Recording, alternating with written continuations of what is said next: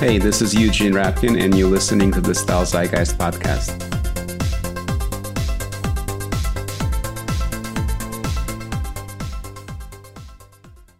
Hi, everyone. This is Eugene, and I'm here with a special guest today, Peter Ettedgui of Misfits. Misfits is a production company that just released a documentary series about fashion called Kingdom of Dreams. I watched it twice already, and I thought it was a fantastic documentary, even for those of us who are familiar with the story. And the story is sort of the rise of two fashion conglomerates, LVMH and Kering, and the talent that helped them get there. And depending on your point of view, was exploited or not. But the documentary goes through quite fine detail. It's 4 parts. It's 4 hours, not 4 hours, like 45 minutes each episode. And I found it really fascinating. So welcome, Peter. Thank you. And thank you for that lovely introduction, Eugene. Yeah. Tell me, how did the idea for the series come about? Well, it really came about while we were making our film about Alexander McQueen. That's the poster on the wall. Yeah. Which I've seen and reviewed. Yeah. I remember that well. So, I mean, while we were working on that, we became fascinated with the politics and the business context that McQueen's life was unfolding, and we couldn't really explore it in that much detail while making a biopic about McQueen. But we felt that there was a bigger story behind his story that we wanted to unwrap. And that was galvanized by, the whole shenanigans over McQueen's being brought on as creative director Givenchy, and then growing disaffected with his position at Givenchy, and sort of meeting Tom Ford and then Domenico De Sole, and effectively defecting to this new, apparently much more creative friendly environment that Gucci Group had at the time under Tom Ford and Domenico. And so we kind of thought that there's something in that. There's something in that story and in the other creatives who we obviously knew were also involved in that particular period of history. And the more that we researched it, I mean, we started reading up about it while we were still making McQueen, and just felt, God, this is so exciting because it's the story of globalization to some degree. Sure. And it's also the kind of how commerce and creativity work, sometimes hand in hand, sometimes in conflict. And we found that was a story that really attracted us. And so that was one side of it. We had read a book by Dana Thomas, who was a consultant on McQueen. Sure. Called Deluxe. And it really did tell the story of this period and gave us a sort of like a kind of a very valuable piece of source material that we could work from. And also the other thing is that we knew from our experience making McQueen that we'd sort of uncovered these really wonderful archives of fashion in the 90s and 2000s that didn't only show the collections, the shows, but they also took us behind the scenes. There were interviews with all the major players. So we sort of like thought we'd never get interviews with any of our major protagonists in the story. We just knew that was going to be the case, but we knew that that if we set this project up, we'd be able to tell a lot of the story through the archive. That was so. Those were that was the foundation. Yeah, and the footage is amazing. Like I said in the introduction, even I'm intimately familiar with the story. through having read a ton of articles, through living it, as a fashion fan and as a journalist thereafter. And this story is still playing out today to some degree. This battle between LVMH and Kering and corporatization of fashion and sort of the global domination that these two conglomerates are seeking, I would personally say at the expense of the entire fashion industry. That they really are killers in the business sense. But I did find just the footage alone is worth the price of admission. Just seeing Malcolm McLaren, for example, at a Givenchy show by Galliano. This was such a great moment for me because we did a whole podcast on Malcolm McLaren early on, and for me, someone who operates right now, and it sounds like you've bumped up against this as well, of course. Right now, the PR environment everything is so tight, everything is so canned, nothing is candid. And to go back and see how much looser it was in the 90s, that you were able to find that footage, that they would talk on camera and would say things that today, there's no way in hell they would say that. I found that utterly fascinating. Yeah, isn't it? And that is something that really struck us even when we were making McQueen. We'd find all of these incredible interviews from the 90s, and then there was almost a moment where you sensed the guard going up and the gatekeepers taking control.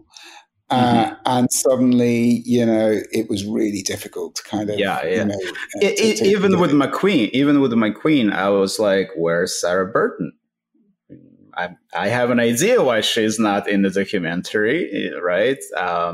But it's, that's all par for the course, of course. So tell us, tell the audience just a bit of sort of the synopsis, the plot, because there are plenty of people who do know the story and there are plenty of people who don't. So we start in the 80s and 90s, and what happens? We start with a kind of two people on a quest. And we always looked at this, by the way. I think it's very important to frame. We kind of thought we can tell this. It's almost like a Gothic fairy tale. Mm-hmm. And so we really started with this idea that you had in one corner, you have John Galliano coming out of the punk and new romantics Blitz Kids scene in London. And you have, on the other hand, Bernard Arnault, who is from a very well-to-do bourgeois French family in the north of France who own a construction business. And both of these men are they're entirely, in every sense, in their education, in their personality, utterly different, chalk and cheese. But they both gravitate and are pulled towards the same thing, which is the house of Christian Dior, which in the 80s has fallen into kind of, it's kind of become a dusty shadow of its former glory. And yet to each of these guys, it represents the Holy Grail. So for Arnault, it's sort of like this cherished, iconic name that represents France. So he tells the story of how he was in a taxi cab in New York and the driver couldn't tell him the name of the French president at the time, but he knew the name of Christian Dior. So sure. You have that, and you have Arnault understanding that when the opportunity comes up to buy Christian Dior, because it's part of a portfolio of businesses that is on the verge of bankruptcy, that this is something that he has to go for. And then you have John Galliano, a young dreamer graduating from St. Martin's College in London. And, for him, Christian Dior is the epitome of couture. It's the greatest the greatest master of couture imaginable, and whose work he studied in the V&A and in books. And he dreams of one day owning a house like Christian Dior, or better still, taking over at Christian Dior. So these two guys are drawn to this common holy grail, and they get there in the end. And that's really where our story starts. Episode 1 is really about how they both take. They both come together. Their fates, their destinies converge on Christian Dior, and Dior becomes the foundation stone for this new burgeoning empire that Arnault is building after he acquires LVMH as well. And having Galliano, who doesn't immediately seem like the obvious person to take on the mantle of Dior at its head, actually becomes the model for what he then decides to do in his disruption of fashion, which is to bring these young, iconoclastic, brilliant designers from the fashion colleges of London and New York in to run these sort of slightly moribund houses, which outrages the French establishment, the French fashion establishment. Yeah, I was going to ask about that, right? He wasn't looking in France, and that must have been interesting. No, he wasn't. In fact, he had, and his name is clean gone out of my head, Gianfranco Ferré. He'd had Gianfranco Ferré in for a couple of years, if not slightly more, at Dior. And that as well had outraged Scandal. the French establishment. But that was nothing on the transfers of Galliano into the LVMH empire. First of all, Givenchy, and then at Dior. And then even more of a scandal bringing in Alexander McQueen, who was proper full-on punk, really coming in to take over at Givenchy. And then, looking for an American designer to come in and do ready-to-wear at Louis Vuitton was I think that was more inspired by the success that Tom Ford was having at Gucci. As Tim Blanks says brilliantly, would make perfect sense. If you have an American designer doing great things at Gucci, why not have an American designer come in and take over at Louis Vuitton? Right. Yeah. And it just occurred to me that probably he was also thinking, well, America is our biggest market at the time.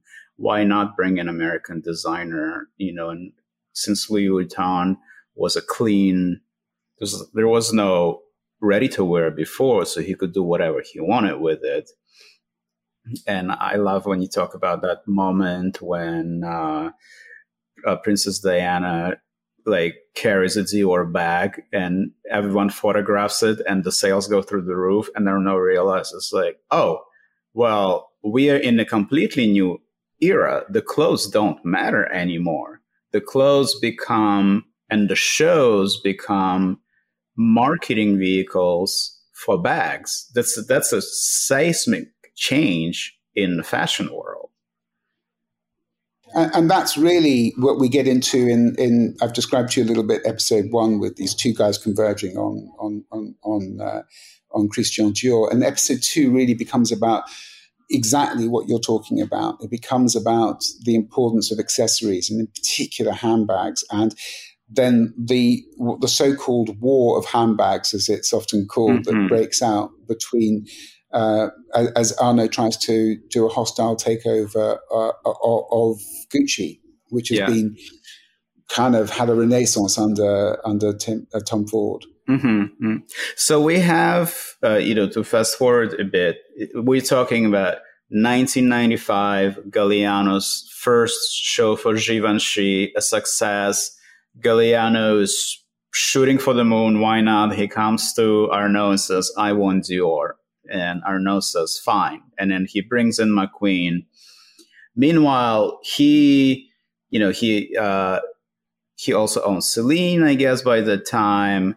But Gucci is a tremendous mistake, right? Because he has a chance of buying Gucci. They go to him and he says no because he thinks it's sort of musty house, even though he has already a track record of revitalizing houses. I wonder if part of it, on the one hand, he's a visionary and very anti-Parisian, this Parisian haute bourgeois hauteur that we constantly see in conservatism. But I wonder if there is part of that in him, and he says, he thinks like, Gucci is this Italian brand, it's not from Paris. I don't need it. You think there was a bit of that as well? I wonder if there's like a two-sided personality in him. I think that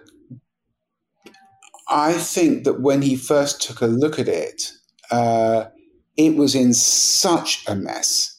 I mean, you had just had the murder of Maurizio. It was tainted by, even though it was no longer in the family's hands, it was tainted by those divisions and scandals, and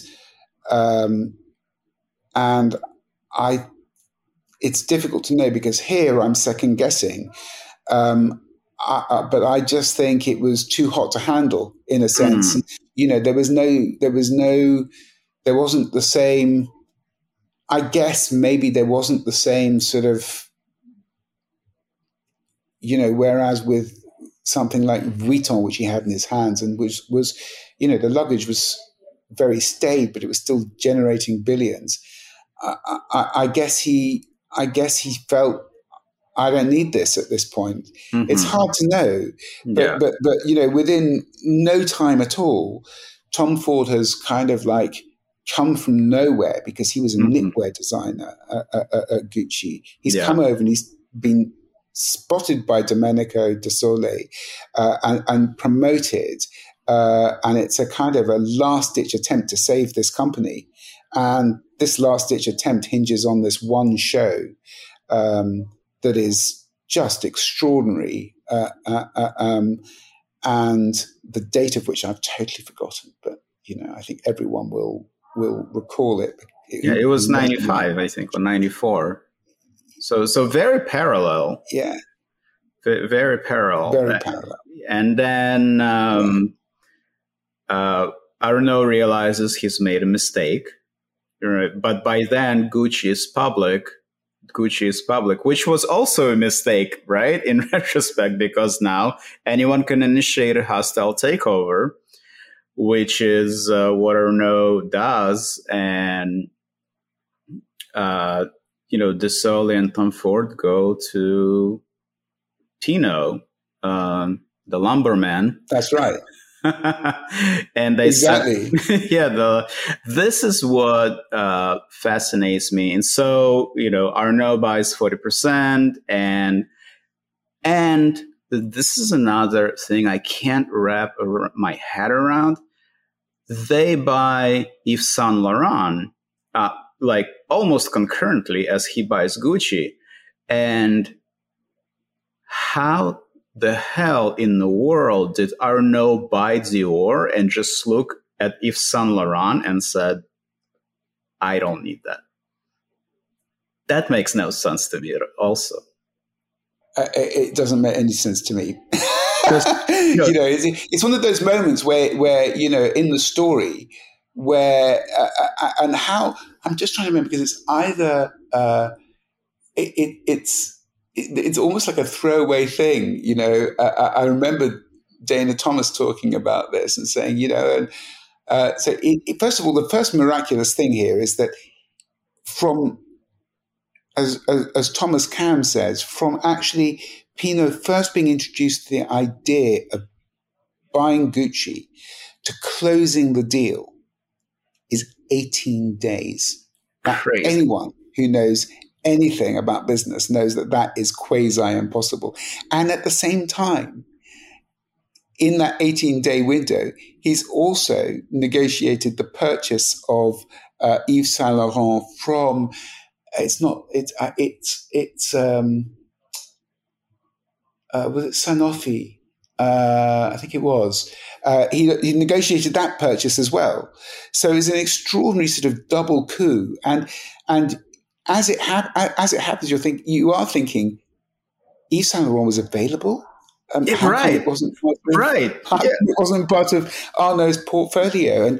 And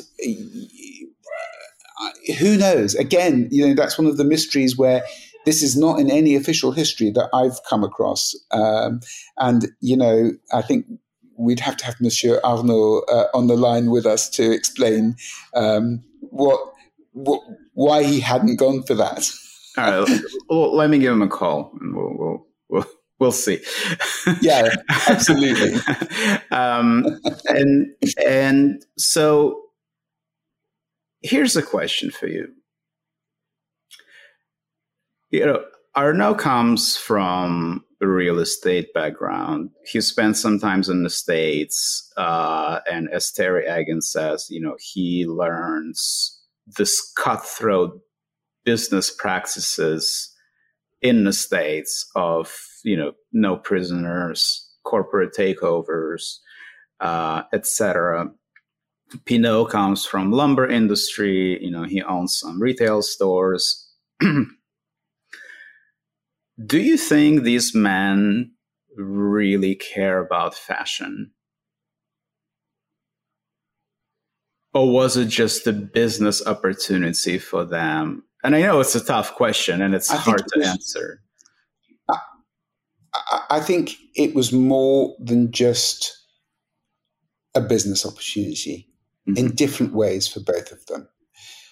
We came across a couple of in a couple of books about Arnault, about LVMH, there are references to the fact that his mother wore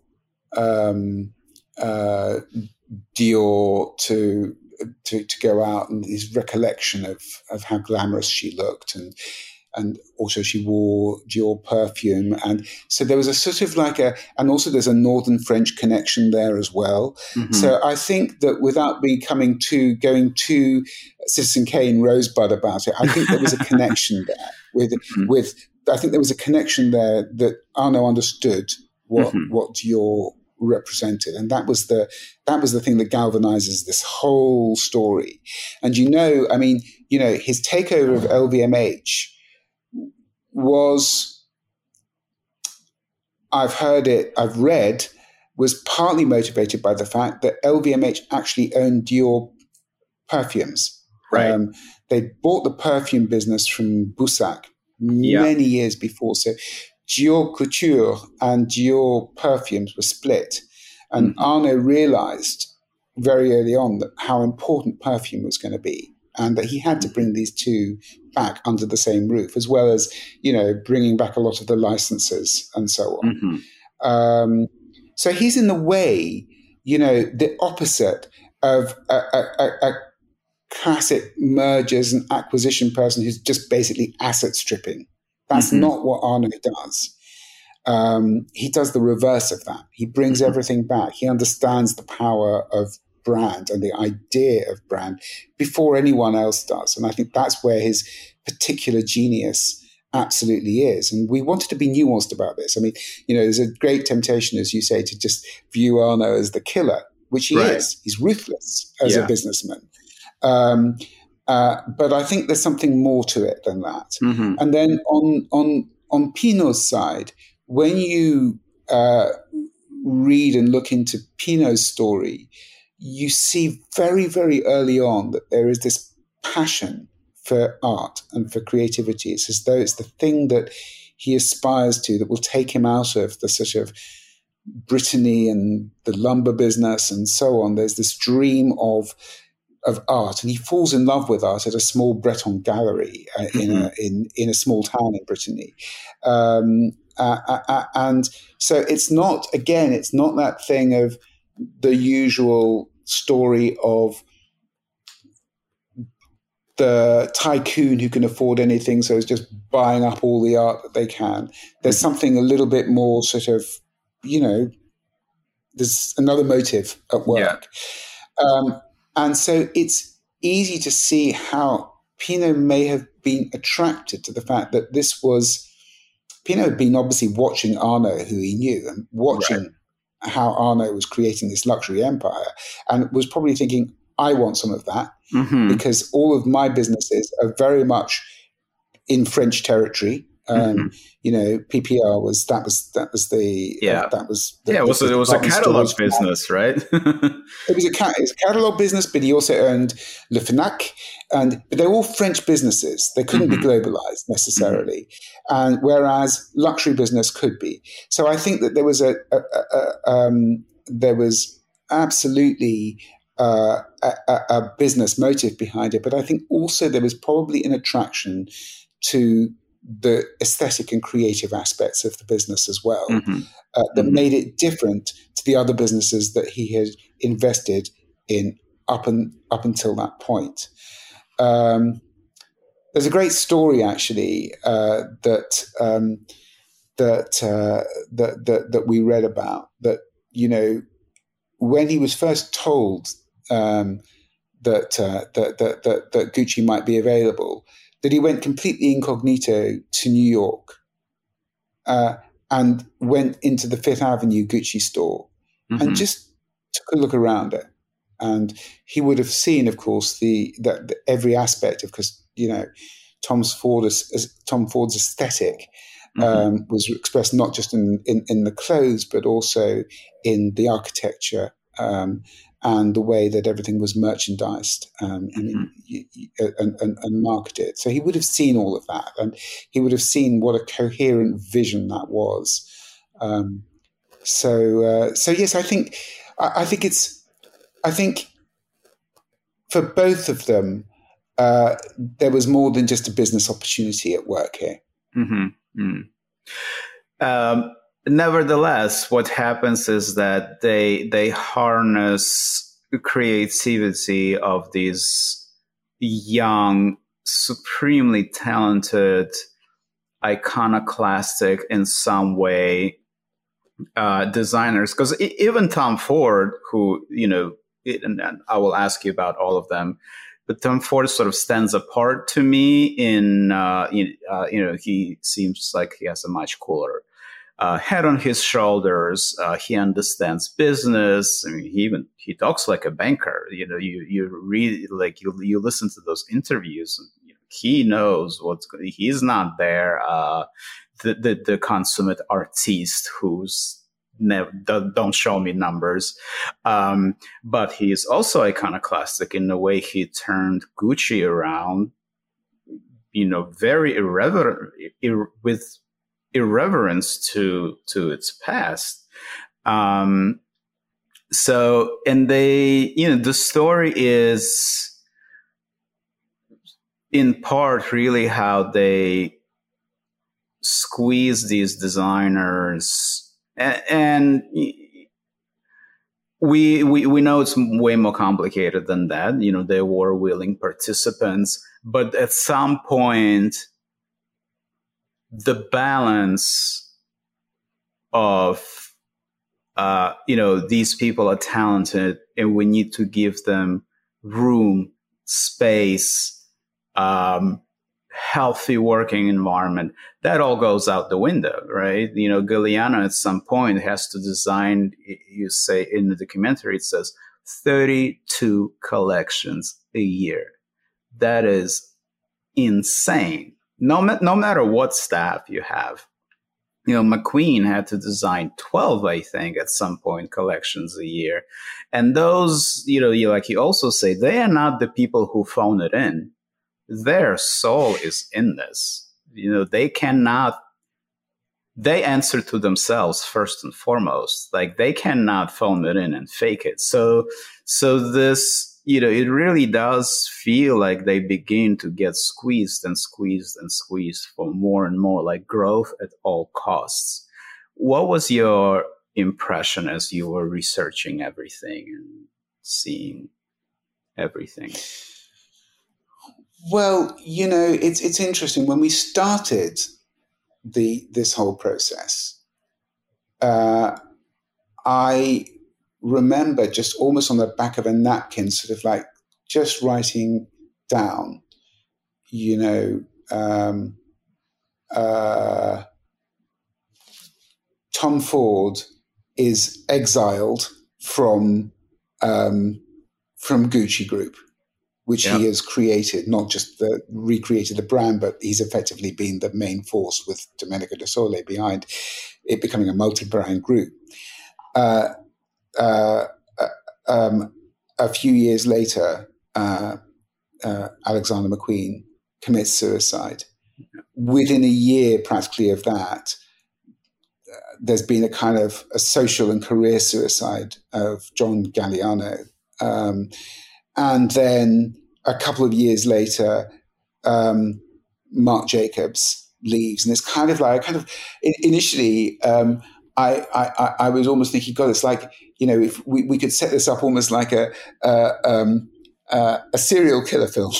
Do you know what I mean? Yeah. In that you've got these, you know, you've got these four supremely talented and individual people who have had a transformative effect on fashion, and I would say beyond fashion, been key players in 100%. Popular culture in the 90s and 2000s, and they've all gone. Mm-hmm. And they're either dead or in a kind of a limbo. And, you know, Tom had a kind of a nervous breakdown as well. And, you know, Mark had so many addiction problems. So you kind of like think, well, obviously part that you can't just say they are victims. That's the thing. I changed my thinking a little bit because it's more nuanced than that, in that they're not just victims. Mm-hmm. As you said yourself, they're willing participants. But I think that they were put, and particularly the two Brits who were, I would say, the most extraordinary original artists, period, of their generation in British popular culture. Absolutely. And creative culture. You know, they were put under the most ferocious and ruthless pressure to deliver constantly. And they already, as you say, they put themselves under a great deal of pressure. Yeah. But it was like, it was never enough. Mm-hmm. There was always another collection, another line, another marketing opportunity that they had to be part of. And it was too mm-hmm. much. Too much. I would say as well that, you know, what struck me at a certain point while we were looking at archive and things is that you've got this culture clash at the center of this. Yeah. On one hand, you've got executives who are trained in business schools, and they and you know, in the grandes écoles of Paris. Mm-hmm. Or you know, and they are people who understand business and they understand marketing, and those are the people who work for Arnault and Pinault, and they're brilliant and savvy. But what they do not understand is these guys who have come out of a totally different tradition, the tradition of really, you know, let's say in the case of the Brits and Martins, of art school backgrounds, mm-hmm. and these people are not trained in, although I think Ian and I always felt McQueen was a brilliant natural businessman, but they're not. That's not what they're trained in. And right. You know, when they sign up on those Faustian pacts to give their soul and their name mm-hmm. to whichever of these tycoons it is, you know, I don't think that they have any real idea of what this means and what globalization really is, because globalization is kind of being invented, you know, on the back of their work by Arnault and Pinault. Exactly. Yeah. You can sell this stuff, not just in London, Paris, and Milan and New York, but you can, the four fashion kingdoms. But suddenly there are these new opportunities opening up in Asia and in Russia and in South America. You know, it's like there's a new world, and that's what the tycoons. Yeah. And I think they're also seeing, and especially this begins in Japan, the customer is changing. It's no longer the haute bourgeois or the formal aristocracy. It's really the middle class, by and large, and there Japan leads the way. It was the first country where, like, middle class housewives, they wanted the Louis Vuitton bag. They wanted a Dior bag. And this was and they would save up for months to get one. And this was sort of an unprecedented new thing, which I don't even know if Arnault realized at the time that would happen, but he clearly saw what was happening. And these guys didn't, they cared about the artistry more or less. And I feel like another, I think like what led to their self-destruction in a way also, and you talk about this a little bit in the film, is that they had no one around them to say, stop. They had no one around them to say, no, you can't do that. It was like, you want 2 bottles of vodka and a plate of cocaine? Fine, here it is. Just keep going. I think that's the real tragedy where, they self-destructed. And I have a feeling, and I don't know if I'm right, it's just a theory, that there's something that happened with Marc Jacobs that we don't know yet. Because it was I don't know if it was only the addiction, maybe it was. I don't want to speculate and start rumors, of course. But when he left, and then 2 years later, LVMH shuts down Marc by Marc Jacobs, which was incredibly lucrative. And Robert Duffy, his business partner, leaves at the same time. I was like, this cannot be, like, I'm not a business expert on that level, but I have an education in finance. And I was like, this makes no sense on any level. So I wonder if they were trying to distance themselves from something like before another Galliano happens. I don't know, but yeah, it wouldn't surprise me at all. I mean, yeah. I can't say that I know, but I kind of like think that these gatekeepers we talked about earlier are ruthlessly efficient about shutting things down, and I think we don't know, the half of it really, in terms of what goes on behind the scenes in the fashion world. And I think your hunch could well be. I have a feeling we will hear about this one day. But anyway, another topic I wanted to bring up, which I saw that I think was also in your mind, is 2004, the firing or not renewing the contract, whichever you want to put it, of Tom Ford and Domenico De Sole. I think this marks an incredibly pivotal, symbolic moment where primacy of the brand is established over the creative director or the designer.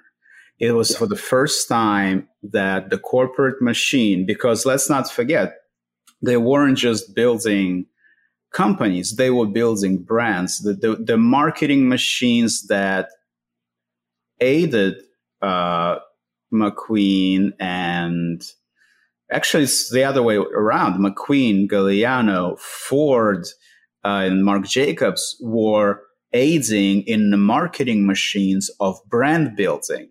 And once those brands were built, it was no longer as important to have this genius creative director because the marketing machine was in place, and there are bits about Anna Wintour there and advertising and everything.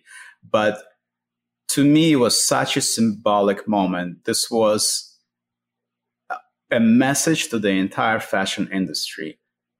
Primacy of the brand over designer, and you all better fall in line. I think that's exactly right. And it is an extraordinary moment. you really, and we wanted to make that into a turning point, because in a way it becomes the omen that's then, we now know what's that Galliano, McQueen, and Jacobs are not long for this world once that's been established. I'm really interested in this sort of like the way that brands, the way that the name of the brand became more important than the flesh and blood that was designing, that had made the brand, and so on and so forth. To almost erase the person and just leave the logo. And I remember when we were researching McQueen, and again, this was something that very much fed into how we were thinking about the characters and the stories in Kingdom of Dreams. I remember hearing some incredible audio interview. You could barely hear it, actually. It was sort of like recorded in a restaurant or something with McQueen. And I think it's with Tim Blanks, actually. And McQueen is saying, is sort of like talking to Tim about the importance of, and he kind of goes, nowadays it's all about what do you call it? What do you call it? The sign, the sign. And Tim is trying to help him find the word. And finally, after a couple of minutes, Tim says, "Oh, you mean the logo?" Right. And McQueen says, "Yeah, the logo." And you're thinking, I mean, this is like 2003 or 4, and you're thinking, and it's in fact, it's just after, it was 2005-ish. It was after Tom had left Gucci Group. And you're thinking, my God, McQueen doesn't actually, the word logo is not part of his vocabulary. Exactly. It's not even part of his, it's something that he remembers. And yet the logo is what the entire industry is becoming about now. And Ford actually understood that. I mean, he got that, and he fetishized the logo with brilliance. But, that's the thing, is it's kind of like someone who puts themselves out of business, in a sense, isn't it? Because by doing that. Exactly. He built that up. Yeah, he built the brand. Yeah. And now we're reaping what they've sown. Like, Logomania didn't go away anywhere. It's way worse than before. You go into a Dior store now, there's nothing without a logo on it. Even like the suiting will have logos on it. It's really, it's like Dana Thomas says in your series, you're buying sort of not the thing, but what the thing represents. Yeah. She's so right, isn't she? I mean, it is astonishing to, my father was in the fashion business, and I'd always run away from fashion, but it's interesting working on this, because it really taught me a great deal about my father's world, really. And one of my father's Joseph Itedgi, and one of the first designers that he worked with as he was building his own Joseph business was Kenzo.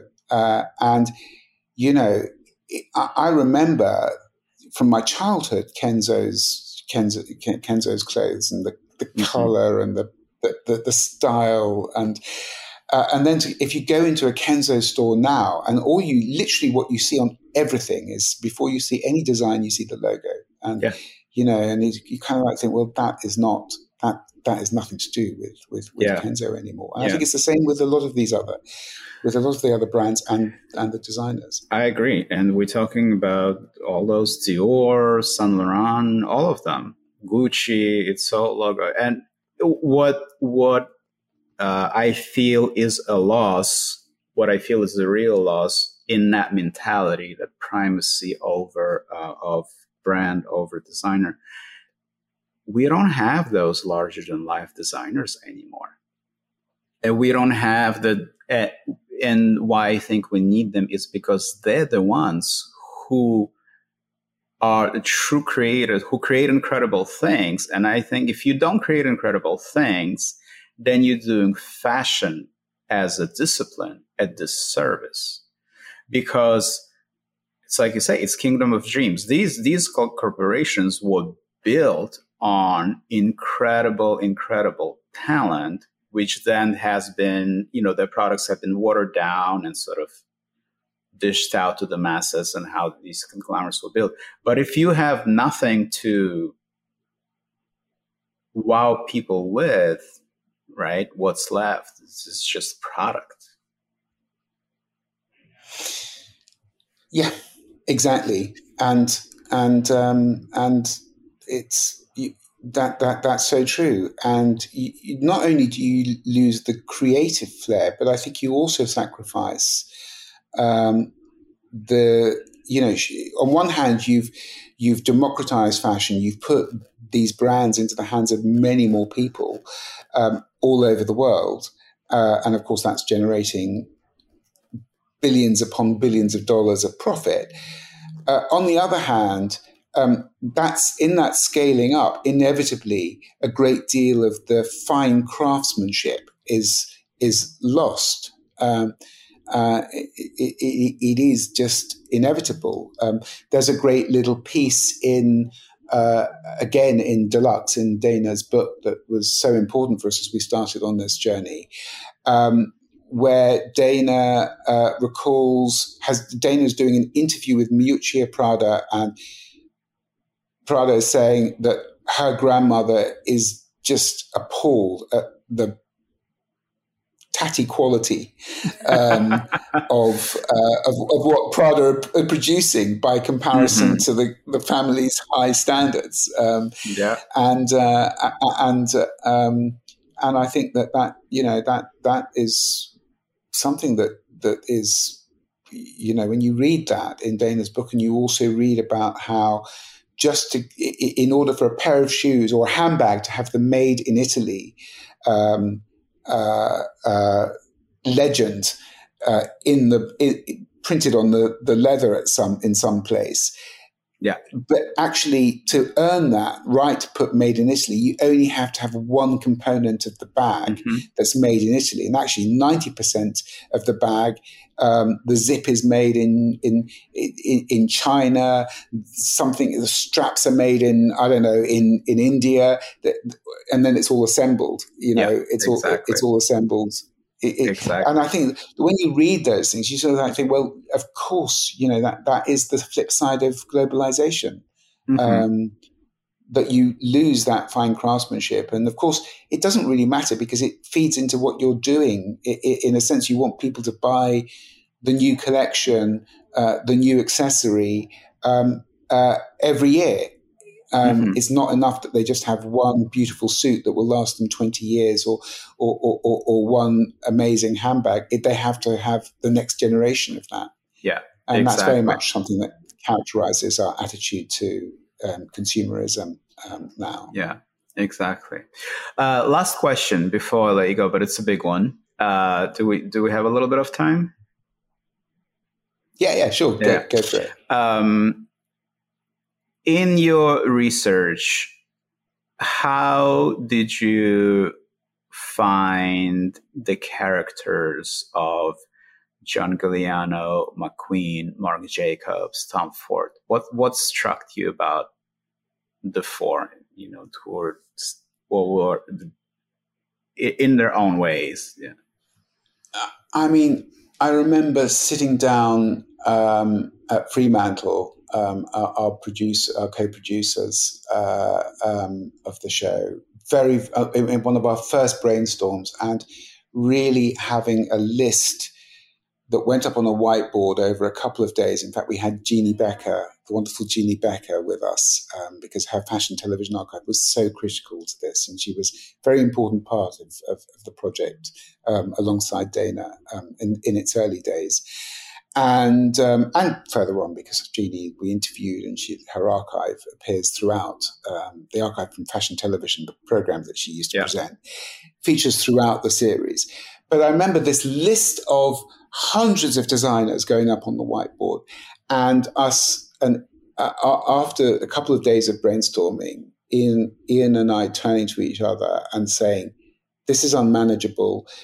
We have a story to tell, but if we have too many characters, it will drown the story. Mm-hmm. And so because we were looking at that point, we were also looking at other luxury conglomerates like Richemont and others. And so we thought, okay, the two true pioneers and main players of this period are Arnault and Pinault. The main houses are Dior, Givenchy, Vuitton, Gucci, and from there on in, it became relatively easy to cast who the designers were going to be, because the four designers were absolutely critical to those houses. Yeah. And I think at that point, we knew that we had our six main characters. And in a sense, Anna Wintour was very important as well, because she was very often the person who would introduce and promote the designers to the tycoons. As Dana calls her in the show, the tycoon whisperer. Yeah. And also, she's very much, I think if you look at LVMH and Gucci, then when you'd have to say that Vogue became the other vital conglomerate to this world, becoming the kingdom of dreams in a sense. Right. So at that point, we knew that those seven characters were key, and if we could tell the story around them, of course, we would then miss out so many other important designers. And Karl Lagerfeld always was, for me, a kind of like, he was the opposite of the moral tale of these four designers, because and he once said, you have to just have the constitution of a sportsman in this world. Yeah. And he kept marching on in his Teutonic way right the way through. Didn't matter how many brands he was responsible for, how many collections, he did it all. And then on the other end of the scale, someone like Azzedine Alaïa, who would only show when he was ready to show, and was the corrective in a sense. And so those two names, but obviously so many other designers that we could have had in and arguably should have had. But when you only have 4 hours, you have to be ruthless. You're either just, documenting 100 things that are going on and 100 designers' names and so on, and a little flash of each of them, or you're telling a story. And I think that was our thing, was we're telling a story. And we found these characters, from Arnault and Pinault down to the four designers and Anna Wintour, we find them fascinating. We're on to new films and projects now, but I can't quite let go of them because they've really got under my skin, and their stories are fascinating. And as you say, it's ongoing. It's a continually ongoing, whether it's what Anna Wintour is doing for the rehabilitation of John Galliano, or whether it's who is going to be buying Tom Ford. And there was there were rumors that it was going to be Pinault / Kering, which would have just been the most mind-blowing. Yes. And it's an ongoing. So, and even in COVID, there seemed to be a kind of almost like a competition between Arnault and Pinault to see who would manufacture the most tubes of disinfectant, and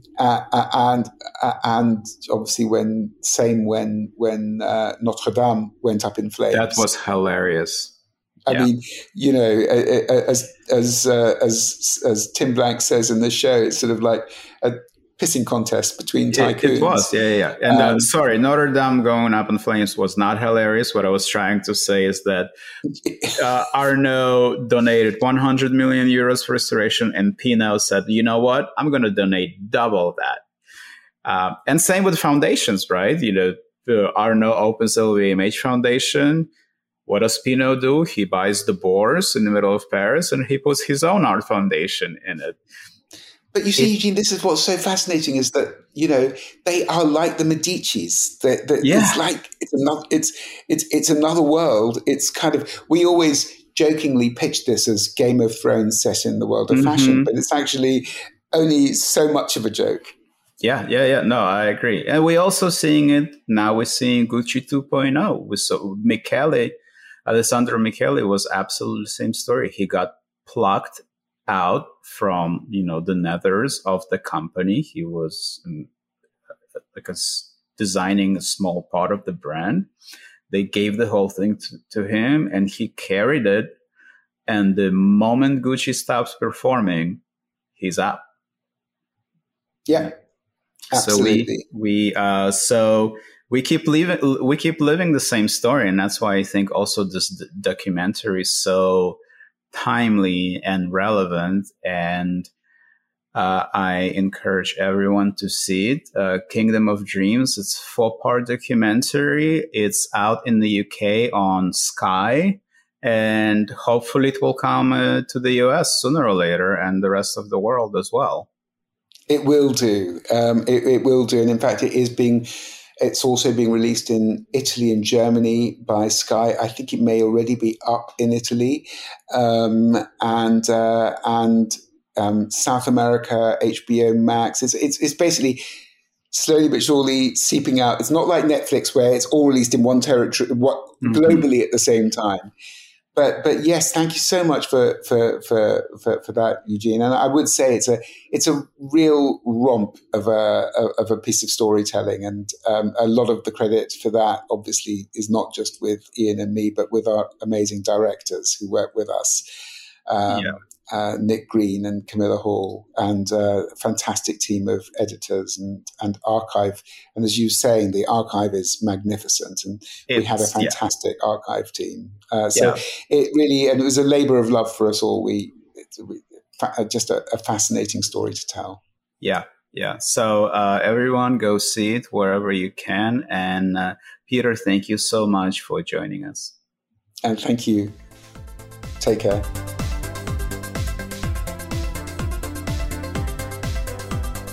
You've been listening to the Style Zeitgeist podcast, hosted by Eugene Rapkin, produced by Patrick Leduc, intro and outro music by Wesley Isolt of Cold Cave. Please support us on Patreon at www.patreon.com/Style Zeitgeist. Thank you for listening.